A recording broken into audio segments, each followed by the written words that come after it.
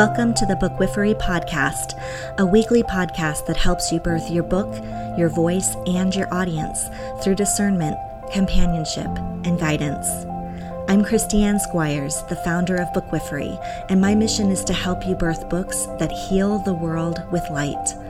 Welcome to the show. Hey friends, just jumping in here quickly before the start of the episode to let you know that I am celebrating the launch of the Bookwifery podcast in a really special way, and I hope you'll join me. In fact, I can't do it without you, so I hope you'll choose to participate. This show is launching with 4 foundational episodes, episode 0 and episodes 1 through 3. These 4 episodes are really important to help you kind of situate yourself within the landscape of book publishing and your own personal potential for book pregnancy in order to know how to move forward.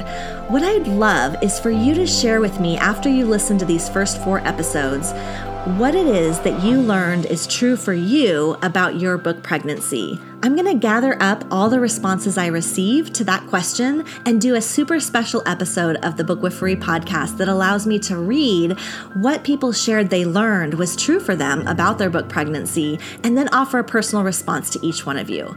I'm super excited about this. I love the chance for some sense of community that it will provide right here at the beginning, and also just the chance to learn, like, what is the discernment that's happening? What is the learning that's happening about what's true for you in this process?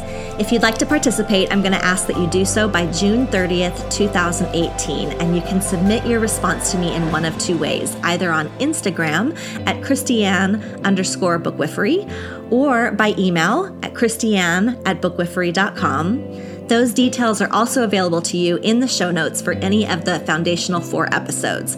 If you go to bookwifery.com/podcasts, navigate to episode 0, 1, 2, or 3, you'll find details on how to submit your response there too.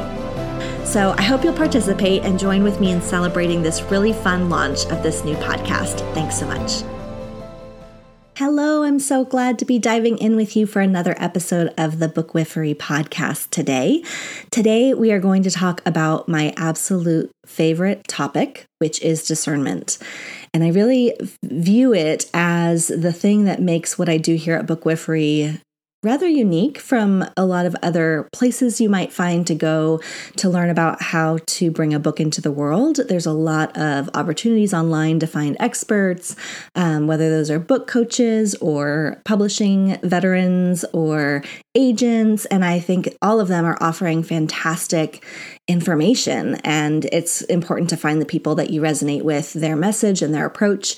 I will just say right here at the front of this episode and near the beginning of this podcast journey that discernment is one of the key distinguishing factors of what I offer here at Bookwifery that I absolutely love to offer to the authors that I work with. I view discernment as something that accompanies us throughout the whole of the book pregnancy experience. It crops up all the time, whether it's questions related to what book is being asked to be birthed right now. A lot of people who have something to say have a lot to say, and so there's often more than one book inside of them, which I view as such a gift and really special and important for the ongoing publishing journey. But it's a question of which of those books wants to be birthed right now. That's a question for discernment. Another discernment question that crops up along the way is something as specific as what material in this book wants to be included and what pieces might be taken out. And so that can often be a discernment question, not just a brainstorming or strategic conversation. It can also be a question for discernment. What is the book wanting to hold inside of itself? I view the book as an entity in itself, a live entity in itself that is wanting to be born. And we will talk about that as well in the life of this podcast. You'll get my perspective on that. But there can be discernment questions about whether a particular chapter or story is meant to be included in the book. And making some decisions about that requires wisdom and listening and noticing. So that's a question for discernment. Another question for discernment that crops up pretty much every time is, what is the publishing path for this book? So making decisions about traditional publishing or self-publishing. And then related to that, if you discern that traditional publishing is your path, there's the discernment related to agents and publishers and book deals, what is being offered to you in terms of putting together your publishing team. If you get multiple offers for a publisher or an agent interested in your book, you'll need to do some discernment around which partners are really the best fit for you and for the book. And so yeah, the discernment, it's a real thing, and it journeys with you through the whole of the life of your book pregnancy, even up to its delivery when you are thinking about the birth plan for your book, discerning what makes the most sense for helping your book come into life, into the world in a way that it celebrates that book in a fitting way that aligns with your intention, aligns with the spirit of the book and what you're about, aligns with your audience and what it is that they resonate with and will receive. So again, there's a lot of strategy that goes into some of these questions, but for me at Bookwifery, what I look to offer you is kind of a deeper layer of that that I call discernment, that I name as discernment. And let me tell you right now what I understand discernment to be. And then in this episode, we are going to look at 9 questions that you can hold and use as a process of discernment about whether you are pregnant with a book right now. So this podcast episode is really ultimately meant to help you discern if you're pregnant with a book. It's kind of like you're coming to this process, this holding the question, am I pregnant with a book?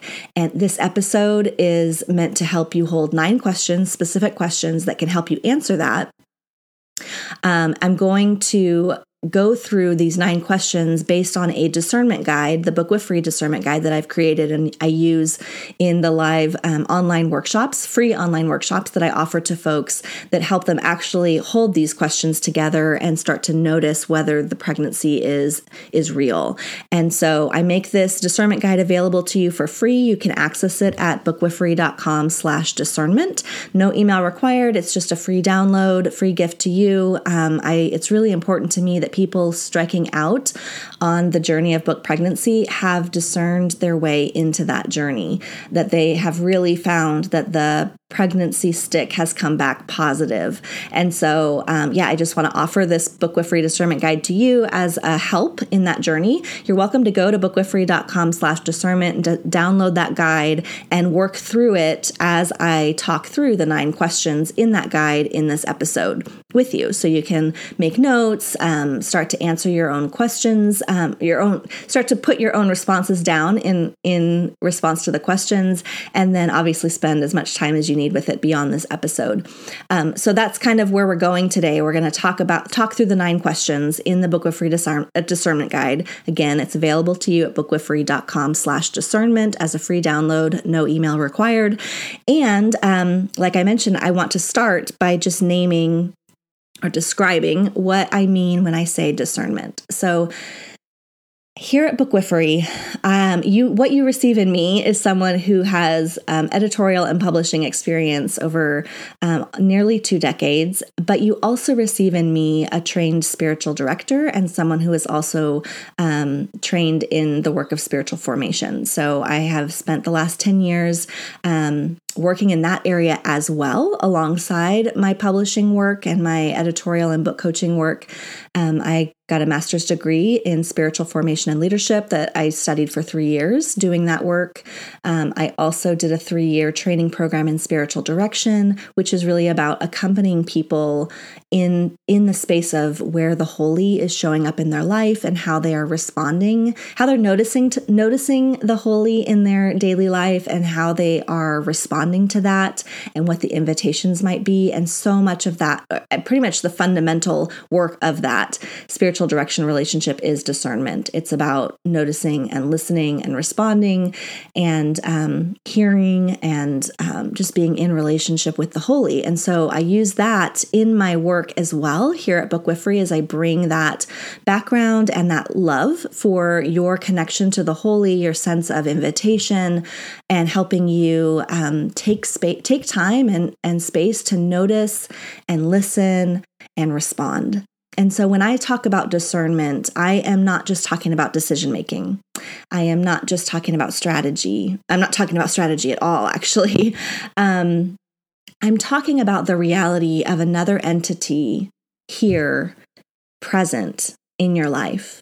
Beyond the work of the book, even it's so much bigger than that. It's about your life. It's about your existence in this world and your connection to what you name as God, which may be the sacred, the holy, divine presence, loving presence.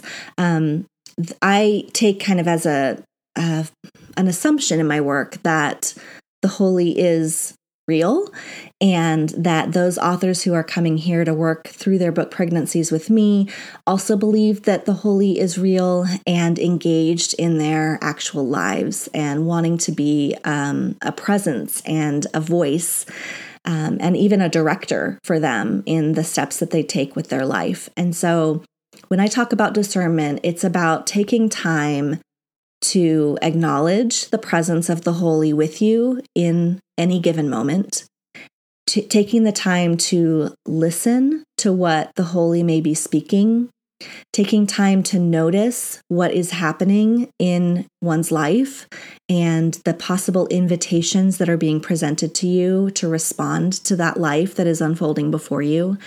And really making big decisions, big or small decisions, actually. But in the context of book pregnancy, I view this as a big decision.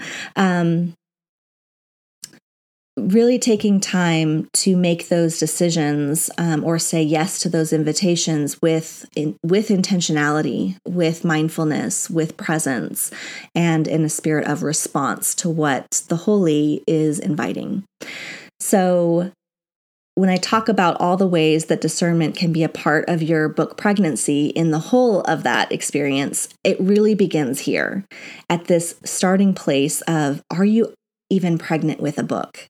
And I love this question so much. I mentioned at the beginning that I offer a free online workshop that helps people discern their answer to that question. And it's one of my favorite things to do because these questions of discernment are so beautiful. Every person's experience of their life is unique. Every person's factors that are going into their discernment and their decision making is unique. Every person's relationship to the holy is unique, how they notice and hear and respond to the holy. Every person's experience of discernment in their own life is unique, their sense of inner wisdom and inner voice.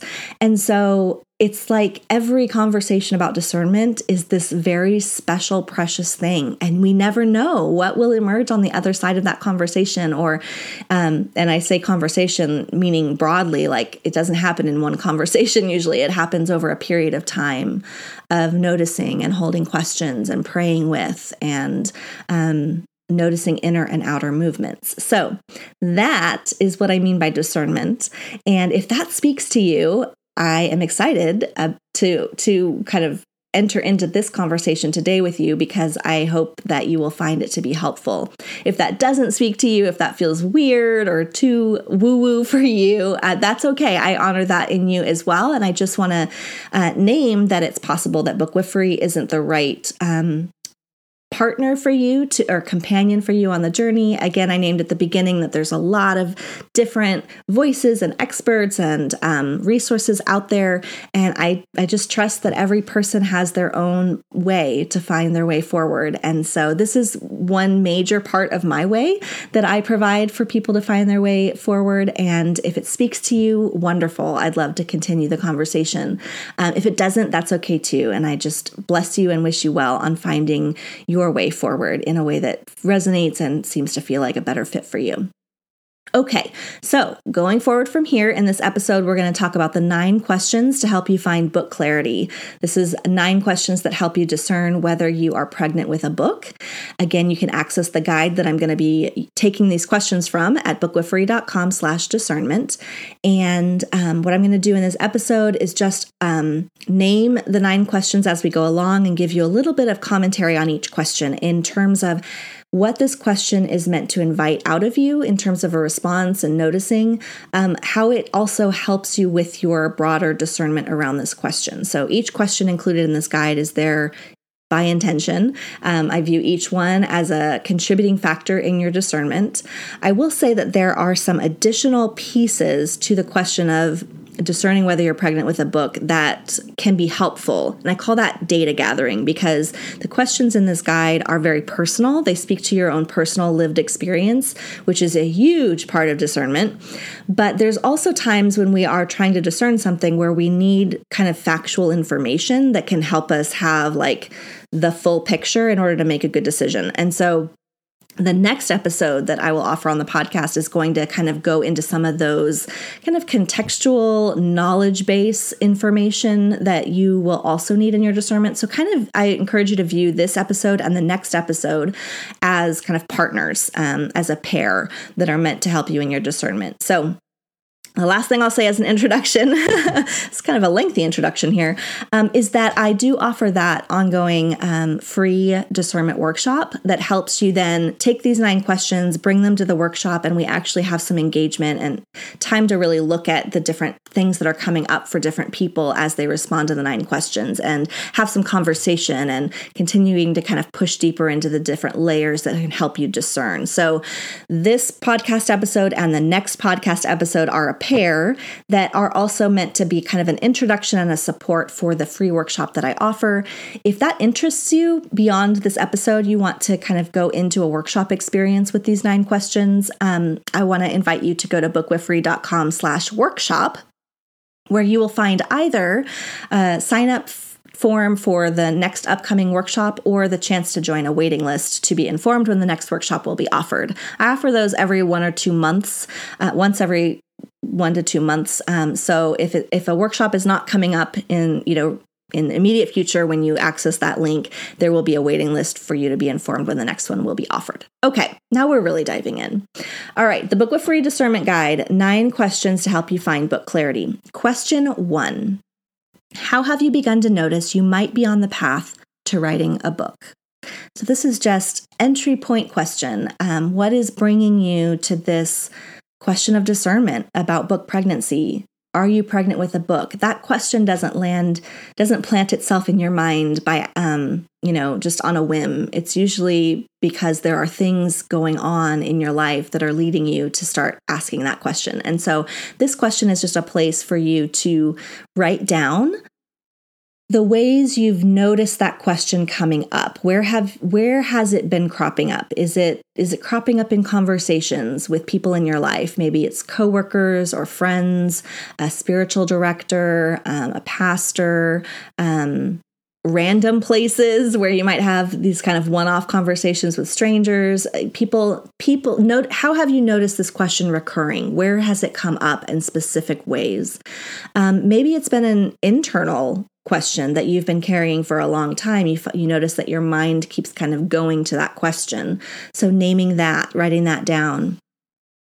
One thing I want to say here is that the question of writing a book in general versus the question of writing a particular book right now are 2 different questions, okay? So, and we're going to talk about this a little bit more later on in the guide as we go through these questions, but I want you to notice here at the outset too, is this a question that's been traveling with you? Maybe it feels like your whole life. Am I going to write a book someday? And write that down in response to this question. But also notice if there is a specific book right now that you feel like might be time to birth. So I hope you can feel the difference between those 2 things, like the general question of a book and whether you're going to birth a book in your lifetime versus the specific question of a book right now in your life. Does it feel like a live question on the table? And is there something specific that is coming up in relation to that question of a book? Like something is actually starting to take shape inside of you rather than the longing or the desire for a book. It's like, I think something is actually growing and it's a specific thing. The other thing I want to mention in terms of noticing the question of, are you pregnant with a book? Are you on the path to writing a book? Is, noticing your own internal movements. This, like I just said about, feeling like something specific is growing inside of you. Are you noticing any kind of pushing against you? Like there are ideas inside of you that feel really big, that feel bigger than the context in which you're able to articulate them right now, whether that's in speaking or writing articles or blog posts or, being interviewed or, teaching in some context. Sometimes you might feel like when you're coming to this question, like there's something big in there that the current expressions you have at your disposal are not big enough to hold it. That can be another way of noticing that, I wonder if there's a book that's growing inside me right now. Okay, so that is question 1. Question 2, what emotions do you notice as you hold this possibility? So I'm inviting you with question 2 to just name and notice the actual emotions you're feeling as you ask this question. Is it possible that I'm pregnant with a book right now? Notice, just kind of take a moment to pause and notice your interior response. What kind of feelings, internal response are you having to that possibility? And to write those down. I love to use the phrase, notice what you're noticing. It's something that I was trained in my training as a spiritual director. My instructors, my guides, my teachers often presented that phrase to us, notice what you're noticing. And that is often a lot of the work of discernment, is just taking the time to notice what you're noticing.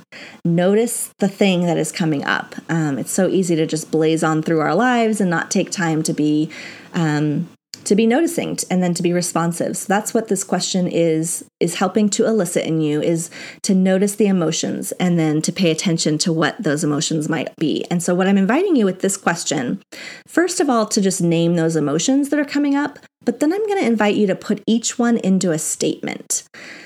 So, let's say one of the emotions you're noticing crop up is excitement. I'd like to invite you to actually take that a step further and put that excitement into a statement. I'm excited about X. And the reason I invite that is because the feelings that we can have when we hold this question from person to person might be common. Like a lot of people may experience excitement. A lot of people may experience fear. A lot of people may experience anxiety. A lot of people may experience confusion. The feelings, the emotions are common among us, but the reason why we are having that kind of interior response is unique to us and our own journey and our own experience of life. And so this is a moment for you to actually say what that emotion means to you. So I named the possible emotion of excitement. If you were to put that statement into a sentence, if a number of people were to try to name what that emotion is like for them right now, you could have a whole lot of different responses. One person might say, I'm excited to put into kind of finite form, like something you can hold in your hand, everything that I believe about this topic and why it's important. Another person might say, I'm excited to have something that will give me an opportunity to do more things with my life, like a book as a calling card in a way, or like a piece of credibility that gives them access to other things. Someone else might say, I'm excited for my family, my children to see what is possible for them too. Do you see how like the feeling of excitement can be tied to very different things for each person? And I just want you to name what that feeling is for you. So maybe you name the emotion of fear, like I'm feeling afraid when I think about birthing a book. And what is that fear about? Someone might name, I'm afraid that I won't have enough to say to fill an actual book. Another person might say, I'm afraid that no one will want to publish my book. Another person might say, I'm afraid that speaking my truth in this book will create alienation in relationships in my life. So again, it's like the fear emotion is broad, but the way that it shows up in each person's life is unique. One of the things that this question is also helping you do is give you data. St. Ignatius, who is a saint in the Catholic Church who lived about 500 years ago, he did a lot to teach the world, not just the Catholic Church, about discernment. And he wrote the spiritual exercises. He taught about the 14 rules of discernment. And one of the things that he offered to us in our understanding of discernment is the concept of consolation and desolation, noticing the spaces where we are feeling consoled interiorly and noticing in the places where we start to feel desolation or desolate. Now, when I say consolation and desolation, I don't just mean good feelings, good emotions, bad emotions. I mean kind of, or what he meant ultimately, is kind of this enduring interior sense. So you might feel afraid, and you might name a fear of moving forward with book pregnancy for some specific, beautiful reason unique to you. But when you name that emotion and the reason that it's there for you, notice whether there is an enduring experience underneath that emotion. So you might be afraid, but you might also have this kind of deeper trust that it's going to be okay, or it's the right way to go. So we can have emotions, and they can teach us so much about what is going on for us and what it is that we're ultimately needing to deal with those emotions. But there's also this deeper layer underneath the emotion that we can then pay attention to. So you're noticing what you're noticing about the emotion and why you're having that emotion, but then you're going another layer deeper to notice what you're noticing about consolation and desolation in this place. As you hold each of these emotions, see if you can feel what's underneath the feeling. Is there kind of this enduring sense of well-being and peace and trust, or is there an experience of the life draining out of you, kind of a sense of moving toward despair or darkness or just lifelessness? Notice that as well, and make a note of that here on question 2. All right. One last thing I want to say here about question 2 is to notice the differences. When you name each of the emotions and you name each of the reasons why you have those emotions, and you notice the consolation and desolation that might be enduring underneath all of that. Notice the statement that you write in response to each of those emotions. Can you notice whether they are coming from a true place inside of you or a false place? And here I use language like true self, false self, the essential self versus the ego self, the authentic self. Versus that false self or that ego self or the controlling self. As you look at each of the statements you wrote for each emotion, what is spoken from a place that is true in you, essential in you, versus the part of you that the part of you that is the ego that might be speaking up, trying to get some attention, wanting to be pacified. And I just want to invite you to pay attention to that. Just being aware that there's various factors at play. We can have lots of different things going on inside of us that are kind of beating against each other, like kind of each having their own voice at the table. And that's okay. But just inviting you to notice the factors that are at play here, which pieces feel tied to who you really are, which pieces might feel tied to someone else's story for who you ought to be in the world, what pieces are tied to kind of the coping responses we develop throughout our lives to kind of keep ourselves safe and secure. And just noticing that right now. Okay, now we're moving into question 3. Question 3 is, why do you want to write this book? I'd love for you to take a moment to just answer the question, why do you want to write this book? And there may be, again, multiple reasons why. So write each of those down. I'll name some that kind of come up for people on occasion. For some people, it's wanting to leave an impact or make an impact, make a difference with some work that has been given to them to do in the world that they know needs to reach a broader audience. And so they feel like, I want to write this book because I want this message to reach more people. Others may say they want to write this book because they want to leave some kind of legacy for the broader work that they're a part of. Maybe it's a contribution to the conversation that they feel like needs to be heard, or maybe it's more personal than that. It's, I want my children to see what's possible. I named that earlier as a possible thing that can come up for people. Some people want to write a book because they just love the experience of writing and they want a chance to do something larger, kind of that has more endurance than, maintaining a blog might be, or even writing an article might be. And they just want to be in the experience of working on a large project that is connected to writing.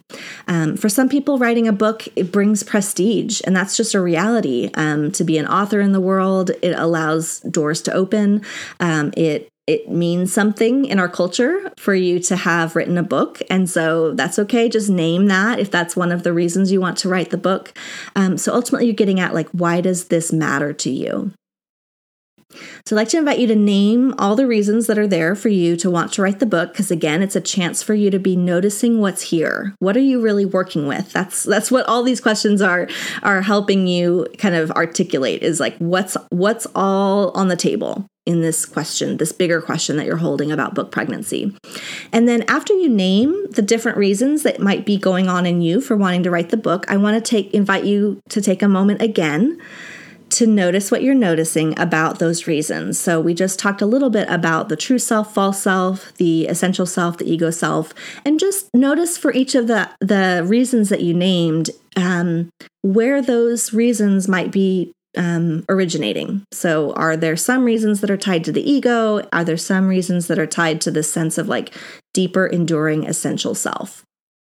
And I'm not asking you to do this to judge your ego self. The ego exists for a reason. It's ultimately usually trying to protect us and keep us safe.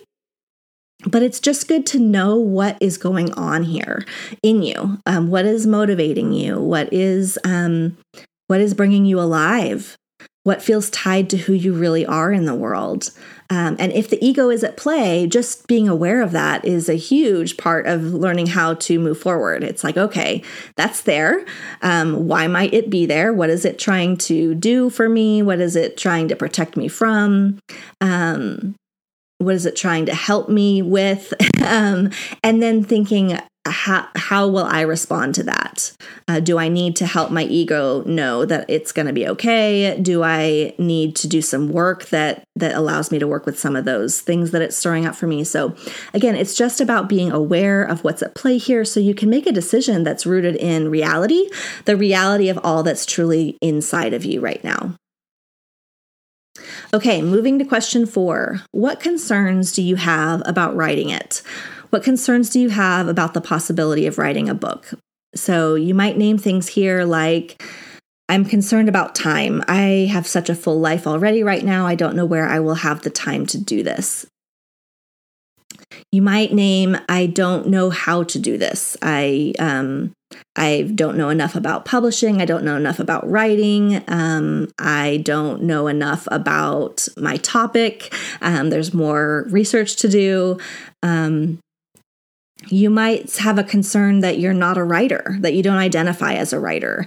And I will just take a pause here and say, if that is one of your concerns, I encourage you to go back and listen to episode 1 of the podcast, where I named the 3 categories of books that exist in book publishing. And I hope you find some encouragement under the 3rd category, general nonfiction, which is what I work on here at Bookwifery, that those who are writing general nonfiction do not have to be accomplished writers. They do not have to be literary folk. Really, the key here is, do you know how to communicate? Can you communicate in a way that others can receive and understand? That really is the key thing for you to be able to do. If you really are not a writer because you don't know how to construct sentences, it's always been something you haven't known how to do, it's just really not your skill set at all, that is something to consider a little bit later on in the guide that we're going through here as an important consideration. But if you're saying, I'm not a writer because I am not a literary person and I haven't been reading all the great classics in my, that exist in the world, and I haven't been honing my craft as a writer for years, that's okay. But still, naming that as a concern is important to honor the truth that is in you, but just be aware that there are some allowances that get to be made for people who write general nonfiction that's different than the allowances or the things that are required for people who write fiction or creative nonfiction. You might have a concern, you might name a concern of rejection, what could happen down the line. I'm going to spend all this time working on this thing. What if it never goes anywhere? You might have a concern about the realities of your life and your family and Will anyone understand what I'm doing? Will my friends and family support me? Will they make room in our shared life for this to become something that I get to do? And here's what I want to name here with question 4 for you. And that is when you name all your concerns, pay attention to whether these are things that can be worked out. If you say, I don't know if I have enough time, well, you can take some time at least to evaluate that question and say, where in my life could this fit? Where could I make room for this? What other commitments might be able to be let go? If you say, I don't know enough about the process of publishing, okay, that is a question that can be worked out because there is plenty of information out in the world about the process of publishing, and you can learn that for sure. If you say, as one of your concerns, I just don't know if my family will support me and make room in our life for this, before allowing that concern to cut you off from the possibility of being pregnant with a book, you could work that out, at least try to work that out by having a conversation with your family, or with your significant partner, to say, this is if you discern that you really are being invited down this path, to say, I am discerning an invitation to this. It feels really important. I'm concerned we don't have room in our life for this, or I'm afraid that you won't understand it or support me. Can we talk about that? Can we work this out? Can you help me feel your support? Could we adjust our life so that there's room in our life for this? So looking at the concerns and noticing whether they are things that truly could be worked out if you discern the invitation to be pregnant with a book was real. And that I call these the workoutables. There are lots of things in the book publishing journey that are workoutable. And they are frightening because we don't know them and they feel really big, and they are big, but they don't have to be frightening. There's steps that you can take for each one, and there's, things that you can do to make room for it and learn about it and walk through it. So, which is the work I do here at Bookwifery, is to help you do all of that. So that's question 4. Question 5. In what direction does your life's vocation seem to be headed? Oh my gosh. If I could put flashing lights, like marquee lights, around this question and ring a bell, ding, ding, ding, ding, ding. This is the question that is at the heart for me in talking with people about discerning their book pregnancy in the category of general nonfiction. So in episode 1 of the podcast, I talked about general nonfiction as being the category that is directed toward helping other people in some specific way. These are books that help people.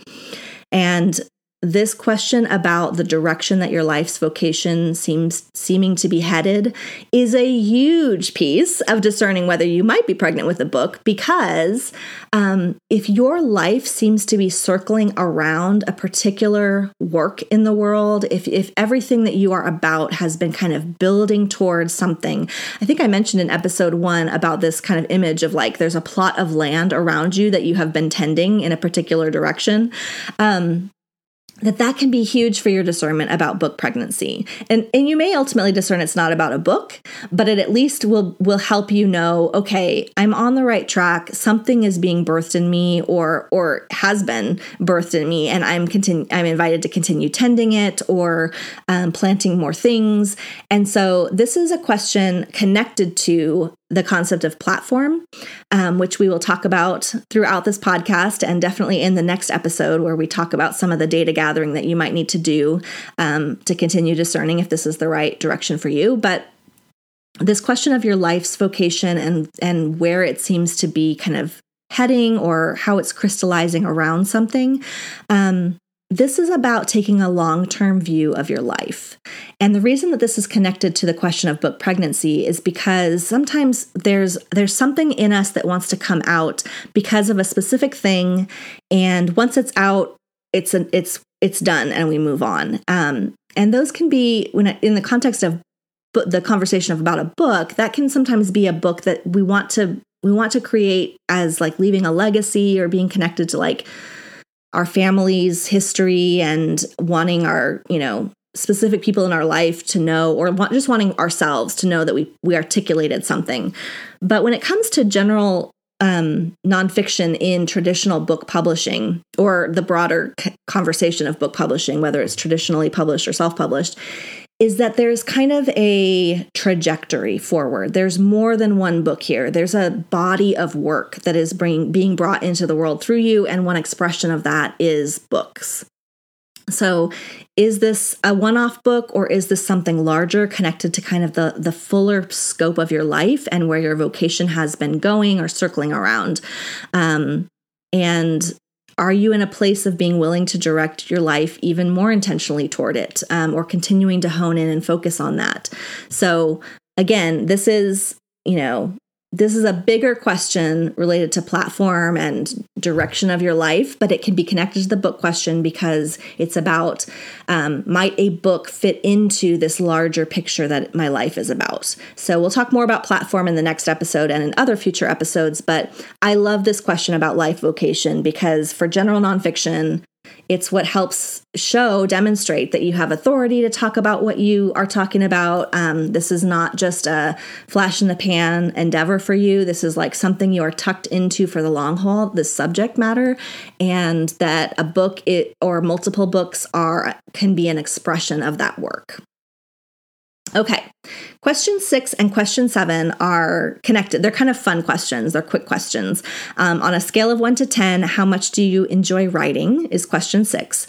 And question 7 is on a scale of 1 to 10, how much do you enjoy reading books? Okay. And at the low end of that spectrum in the guide, the one on a scale of 1 to 10, the 1 is like, I loathe it. So do you loathe writing? Do you loathe reading books?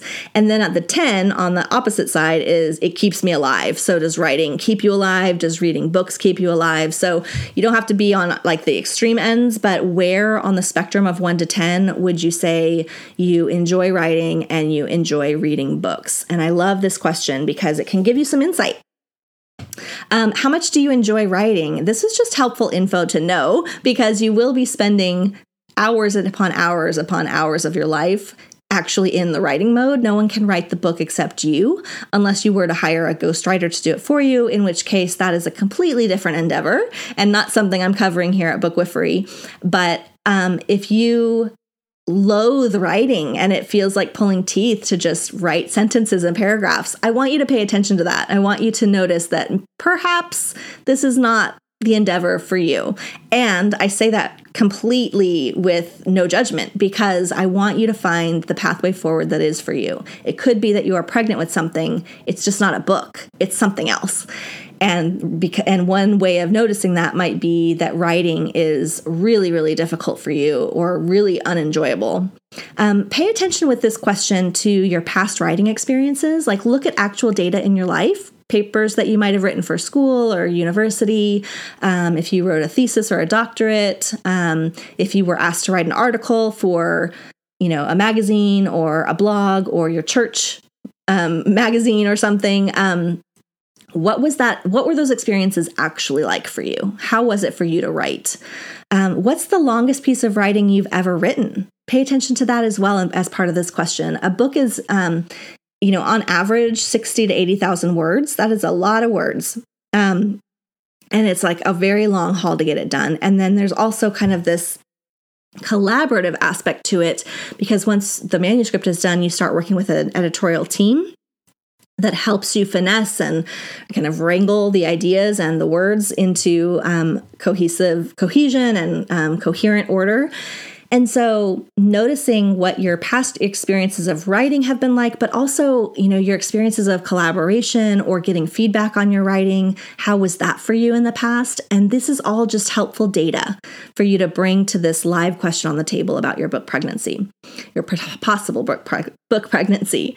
And then question 7, on a scale of 1 to 10, how much do you enjoy reading books? This is a good go-to question for what I mentioned back at question 1, when you are holding kind of that general sense of like this general question of, am I going to write a book someday in my lifetime?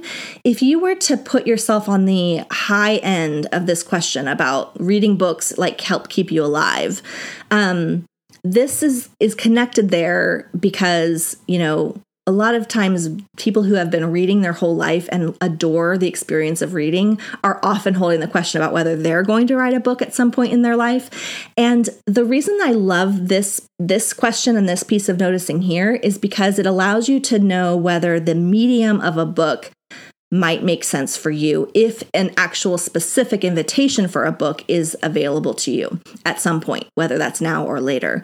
So if you're answering yourself on the low extreme of the question, like I really don't read, I never pick up a book, I just am not a reader, it might be helpful.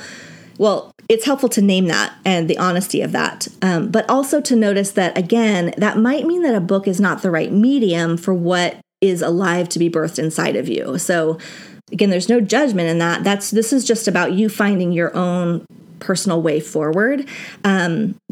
I can't even tell you how many conversations I've had over the years with people who say that they have always thought they would write a book, but they don't read books. And I think for those who do read books, writing a book can make sense because they understand the landscape, they understand the length and the breadth and the depth of a book. They get kind of like the heft of it and the kind of big idea-ness that needs to go into a book to publish a book. But people who don't read books don't have that vocabulary, don't have that sense because it's not something that they come in contact with on the regular. And so it's going to be for you, if that's you, a question of noticing what mediums would make sense for what you have inside of you to share with the world. And, other mediums might be speaking or teaching or blogging or podcasting or, I say blogging as a written medium because it's shorter form. But yeah, just noticing, like, could you be as fulfilled sharing what's inside of you to give to the world in some other form? Could you teach? Could you use photography as a way to share that story or that knowledge? There's so many options available to you. And it's really about discerning what is the real invitation for you. And it's totally okay for it not to be a book. But if writing and reading are like second nature to you, if that is a language that you get, then a book might really be the right medium for you. Okay, so now we are moving into the final two questions of the discernment guide. Questions 8 and 9. I view these as really the place where you start to connect to kind of the deeply spiritual aspect of discernment. The previous 7 questions have invited you into your own experience of the question of book pregnancy. They've invited you to name and to notice and to reflect. But now, as we turn the corner to the final 2 questions, we are going to start learning how you historically have experienced discernment and also how you tend to connect to the holy and have communication and relationship there in order to allow both of those things, your previous experience of discernment and your kind of usual way of connecting to the divine, how those two realities in your own life can help you in this discernment question that's on the table right now about book pregnancy. So, question 8 says, first of all, you're invited to make a list of previous decisions that required discernment in your life. And there's a big chunk of space on this page in the discernment guide that allows you to kind of list those out or create kind of a big mind map of your experiences of decision making in the past that required discernment. And then the question below that, question 8 says, what patterns do you notice, if any, about how you've come to know previous decisions were right for you? Okay. I adore this question because this is where you get to start noticing, learning about yourself, how you have come to know things were right or wrong for you in the past. You get to learn through this question how you notice your own inner knowing. What is your inner knower? How do you know things in your life and when it comes to big decisions? So when I ask you to make a list of previous decisions that required discernment, I do want to say you may not have gone through any kind of formal process of discernment on decisions in your life before. Nothing as formal as what we're doing here. Nothing as formal as like a clearness committee like in the Quaker tradition does, nothing as formal as working with a spiritual director to help you discern specifically something, but you have needed to make decisions in the past in your life, and you needed to kind of weigh things out and look at all the various factors and make a decision. And some of those decisions you may have made knowing beyond words that they were the right thing for you at that time. And some of those decisions you may have made, maybe things that later on you regretted, or you felt like, I shouldn't have gone that direction and I knew it at the time, or I wish I had paid more attention to this particular signal or factor. And so I want all of that to be included on your list here of previous decisions you've made that did require some discernment or some intention. Whether they were decisions that you knew beyond a shadow of doubt were the right thing for you, or whether they were things that you later felt like, I wish I had gone a different way, or I wish I had weighed that a little bit more thoughtfully or paid attention to certain things. So the good and the bad of your previous decisions get to go on this list. And then what I want you to do with question 8 is to look at that list of decisions that you've made and start to see if there are any patterns to how you made those decisions. Any ways that you can start to see you tend to know something is the right thing for you. So some things that you might start to notice are patterns or barometers for discernment for you are perhaps it's that with each of the decisions you made that you knew were right for you, you just had this deep, enduring peace, this deeper knowing, and that is like a touchstone for you that when you feel that with a decision, you know it's right, you know it's time, and so you can just make that decision, and that's what you've done in the past. So it's kind of like this internal barometer or this internal gauge that kind of kicks into gear that kind of is like a tuning fork or something that allows you to notice, I'm feeling that here. Okay, I know this is the right thing because it's never steered me wrong in the past. It may be that for you notice on your list of previous decisions that you tend to hold a question for a long time. Maybe each of those things were things that you held for a long time and you kind of weighed and went back and forth. And then suddenly something happened that snap made it clear. And then you were able to move forward. And I'll go ahead and say that this has been my pattern in my own previous discernment. And I'll give you some examples of that in a minute. It could be that you notice in your previous discernment moments that what happened for you is that you had these kind of recurrences that happened, like maybe a conversation that kept cropping up in different places in your life, or a symbol, or a word that it's like something that kept happening that caused you to turn aside and pay attention.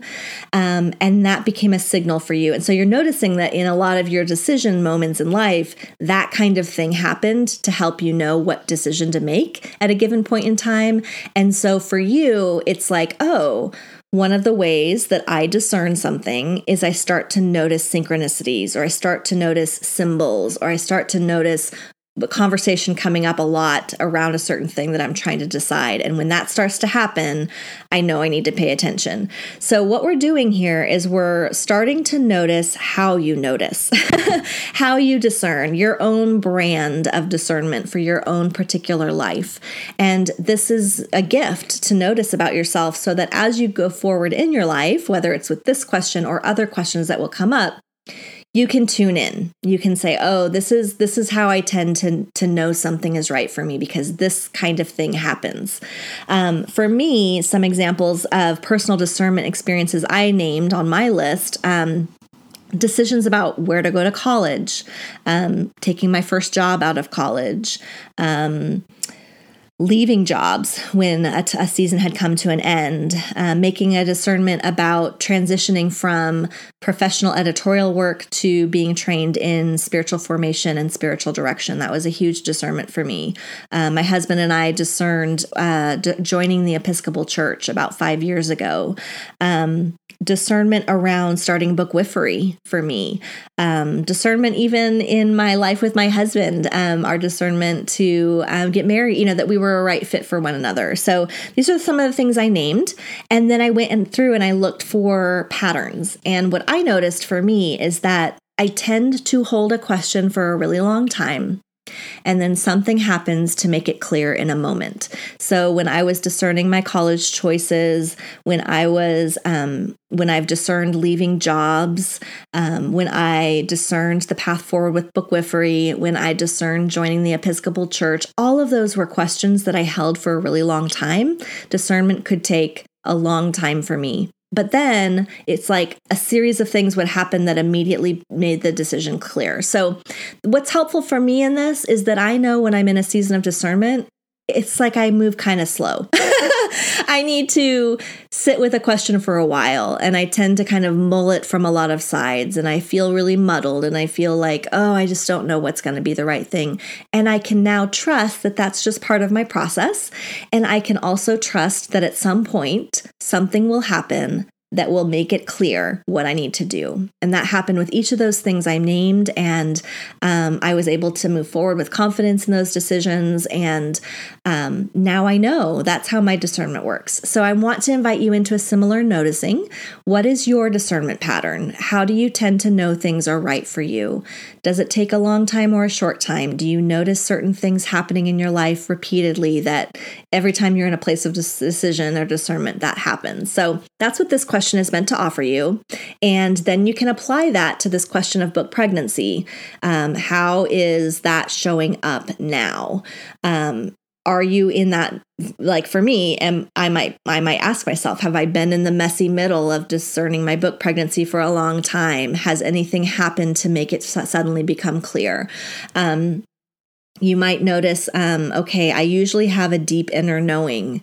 Can I sit with this question of book pregnancy and notice, is that deep inner knowing present? You tend to have recurring conversations, like that's a historical marker for you in discernment. Are those recurring conversations happening now around the question of book pregnancy? So that's what this question 8 is meant to offer you.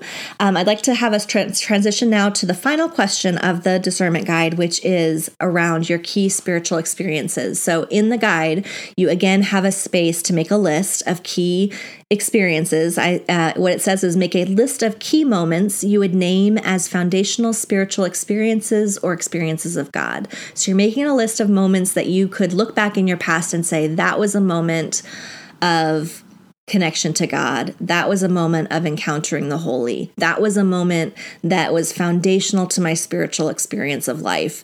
And you're just going to name all of those, ones that you can remember in your life. And then the question 9 asks you to again look at the list and ask yourself, what do these experiences teach you about how you and God communicate with each other? So what I love about our spiritual experience is our spirituality is that it's, again, very unique to us. We have ways of connecting to God, of connecting to the sacred that are our ways, and that also help us know that deep inner knowing, that connection to God and God's connection to us, how we converse with the divine. And so for you, it might be that when you're out in nature, you tend to have this sense of connection to the sacred. It might be that when you're in worship settings, that you have this real sense of God's presence with you. It might be, again, synchronicities that happen in your life, random moments of seeing a feather on the ground or a certain animal that crosses or bird that crosses your path, that these are moments of like, oh, that was God's wink at me, or oh, that is a moment, or maybe it's these deep formative experiences that happen that are like, whoa, I could not deny that God was present here, that the divine was interceding in that encounter. So I want you to make a list of those things, and then I want you to notice if there are any patterns there. What are ways that you connect to? What are ways that you and God communicate with each other? For me, what comes up a lot in my own connection with the divine are images in prayer. I go to prayer and an image is given. It's not something I conjure up. It's a sense in which I can see in my mind's eye some kind of an image. And then I travel with that image in prayer for months, and sometimes even years. And it's like this image that God has given to me in my prayer life that I can journey with. And it becomes a conversation point for me with God. And I go into prayer and I visit that image and I talk to God about it. And I notice how the image shifts or changes over time. So some examples that I'll share is that like images that have been given, a scene of a beach, a scene of a cliff, a scene of the woods, a scene of a village and a city, a tree image, a shell image. These are all images that in the course of the last, 10 or 15 years, I journeyed with at different seasons and became places of prayer for me. And that was how God and I communicated with each other, was through the images that I could visit in prayer and connect to God and ask questions and dialogue and notice how the scene changed, and what that had to teach me about how God was inviting me or what was true for me. So what might that be for you? Is it that when you go out in nature, you feel a real sense of communion with God? And if that's the case for you, I would invite you to go out into nature holding your question of book pregnancy and see what you and God can learn about this question together, can dialogue about. If you, like me, get images in prayer that you journey with, for me, if I was holding this question of book pregnancy, I would go visit my current image in prayer and I would bring the question of book pregnancy and I would see what happens in the image in conversation with God. If it's worship for you, that's where you really experience closeness and connection and communion with the divine, I would invite you to go to a place of worship, whether that's listening to worshipful music, whether it's attending a worship service, going to the place where you encounter that kind of worshipful experience and bringing your question of book pregnancy there into that context and seeing how you and God connect about it. If it's noticing synchronicities or animals or birds or symbols crossing your path, bringing your question of book pregnancy to your noticing. Has that animal shown up? Has that bird flown by? How is that speaking to you? So I hope you can see how key spiritual experiences can be a way of helping you learn how you and the divine communicate with each other, and then bringing your question of discernment around book pregnancy into that context where you and God know how to communicate, and allowing that to be the conversation that you have in that space. So I'd love for you to gather up all of these questions as a whole and spend some time with what you named, what you noticed, and kind of sift through them, allow them to journey with you, settle with you, see what is emerging as with this question of book pregnancy. Are you pregnant with a book? If your answer to that is yes, I'm just celebrating that with you. I'm excited to see how you might journey forward with that question and how I might be able to provide you some support in that question and that journeying, not that question, and that knowing. And if your answer to that question is no, I want to say how excited I am for you to know that. So many people journey with the question of book pregnancy for years and years. They never answer it. They never come to a place of resolution. They live their days always wondering if it was something they should have done. And if you've come to a place of knowing the answer is no, then you get to set that question down without any concern or worry or regret. And I just celebrate that because it means that your invitation is for something else. So again, going back to what wants to be birthed in you and in what way does it want to be birthed. So you might have clarity that it's not a book, but it's something else. Or you may have clarity that nothing is wanting to be birthed right now, that there are other things for you to attend to, and that's okay too.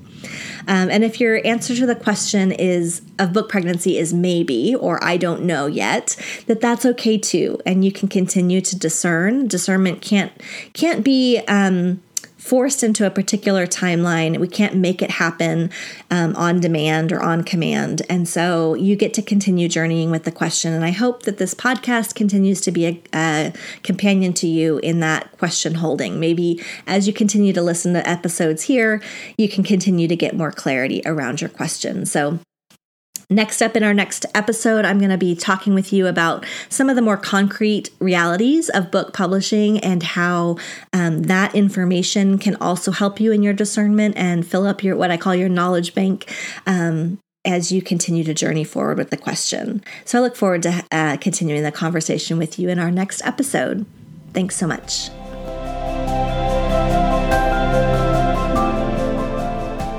Thank you for listening to this episode of the Bookwifery podcast. Show notes for each episode can be found at bookwifery.com/podcast. I'd love to connect with you beyond the show. You can subscribe to my Birth Notes newsletter at bookwifery.com/notes, where I share further details behind each week's episode, plus updates on all things Bookwifery. My favorite place to hang out online is Instagram. You can find me at Christiane_Bookwifery or by searching Bookwifery in the Explore tab. And lastly, don't you just love this music? It's called Lights Dissolve and is produced by a musician named Elliot Middleton. Thanks again for listening.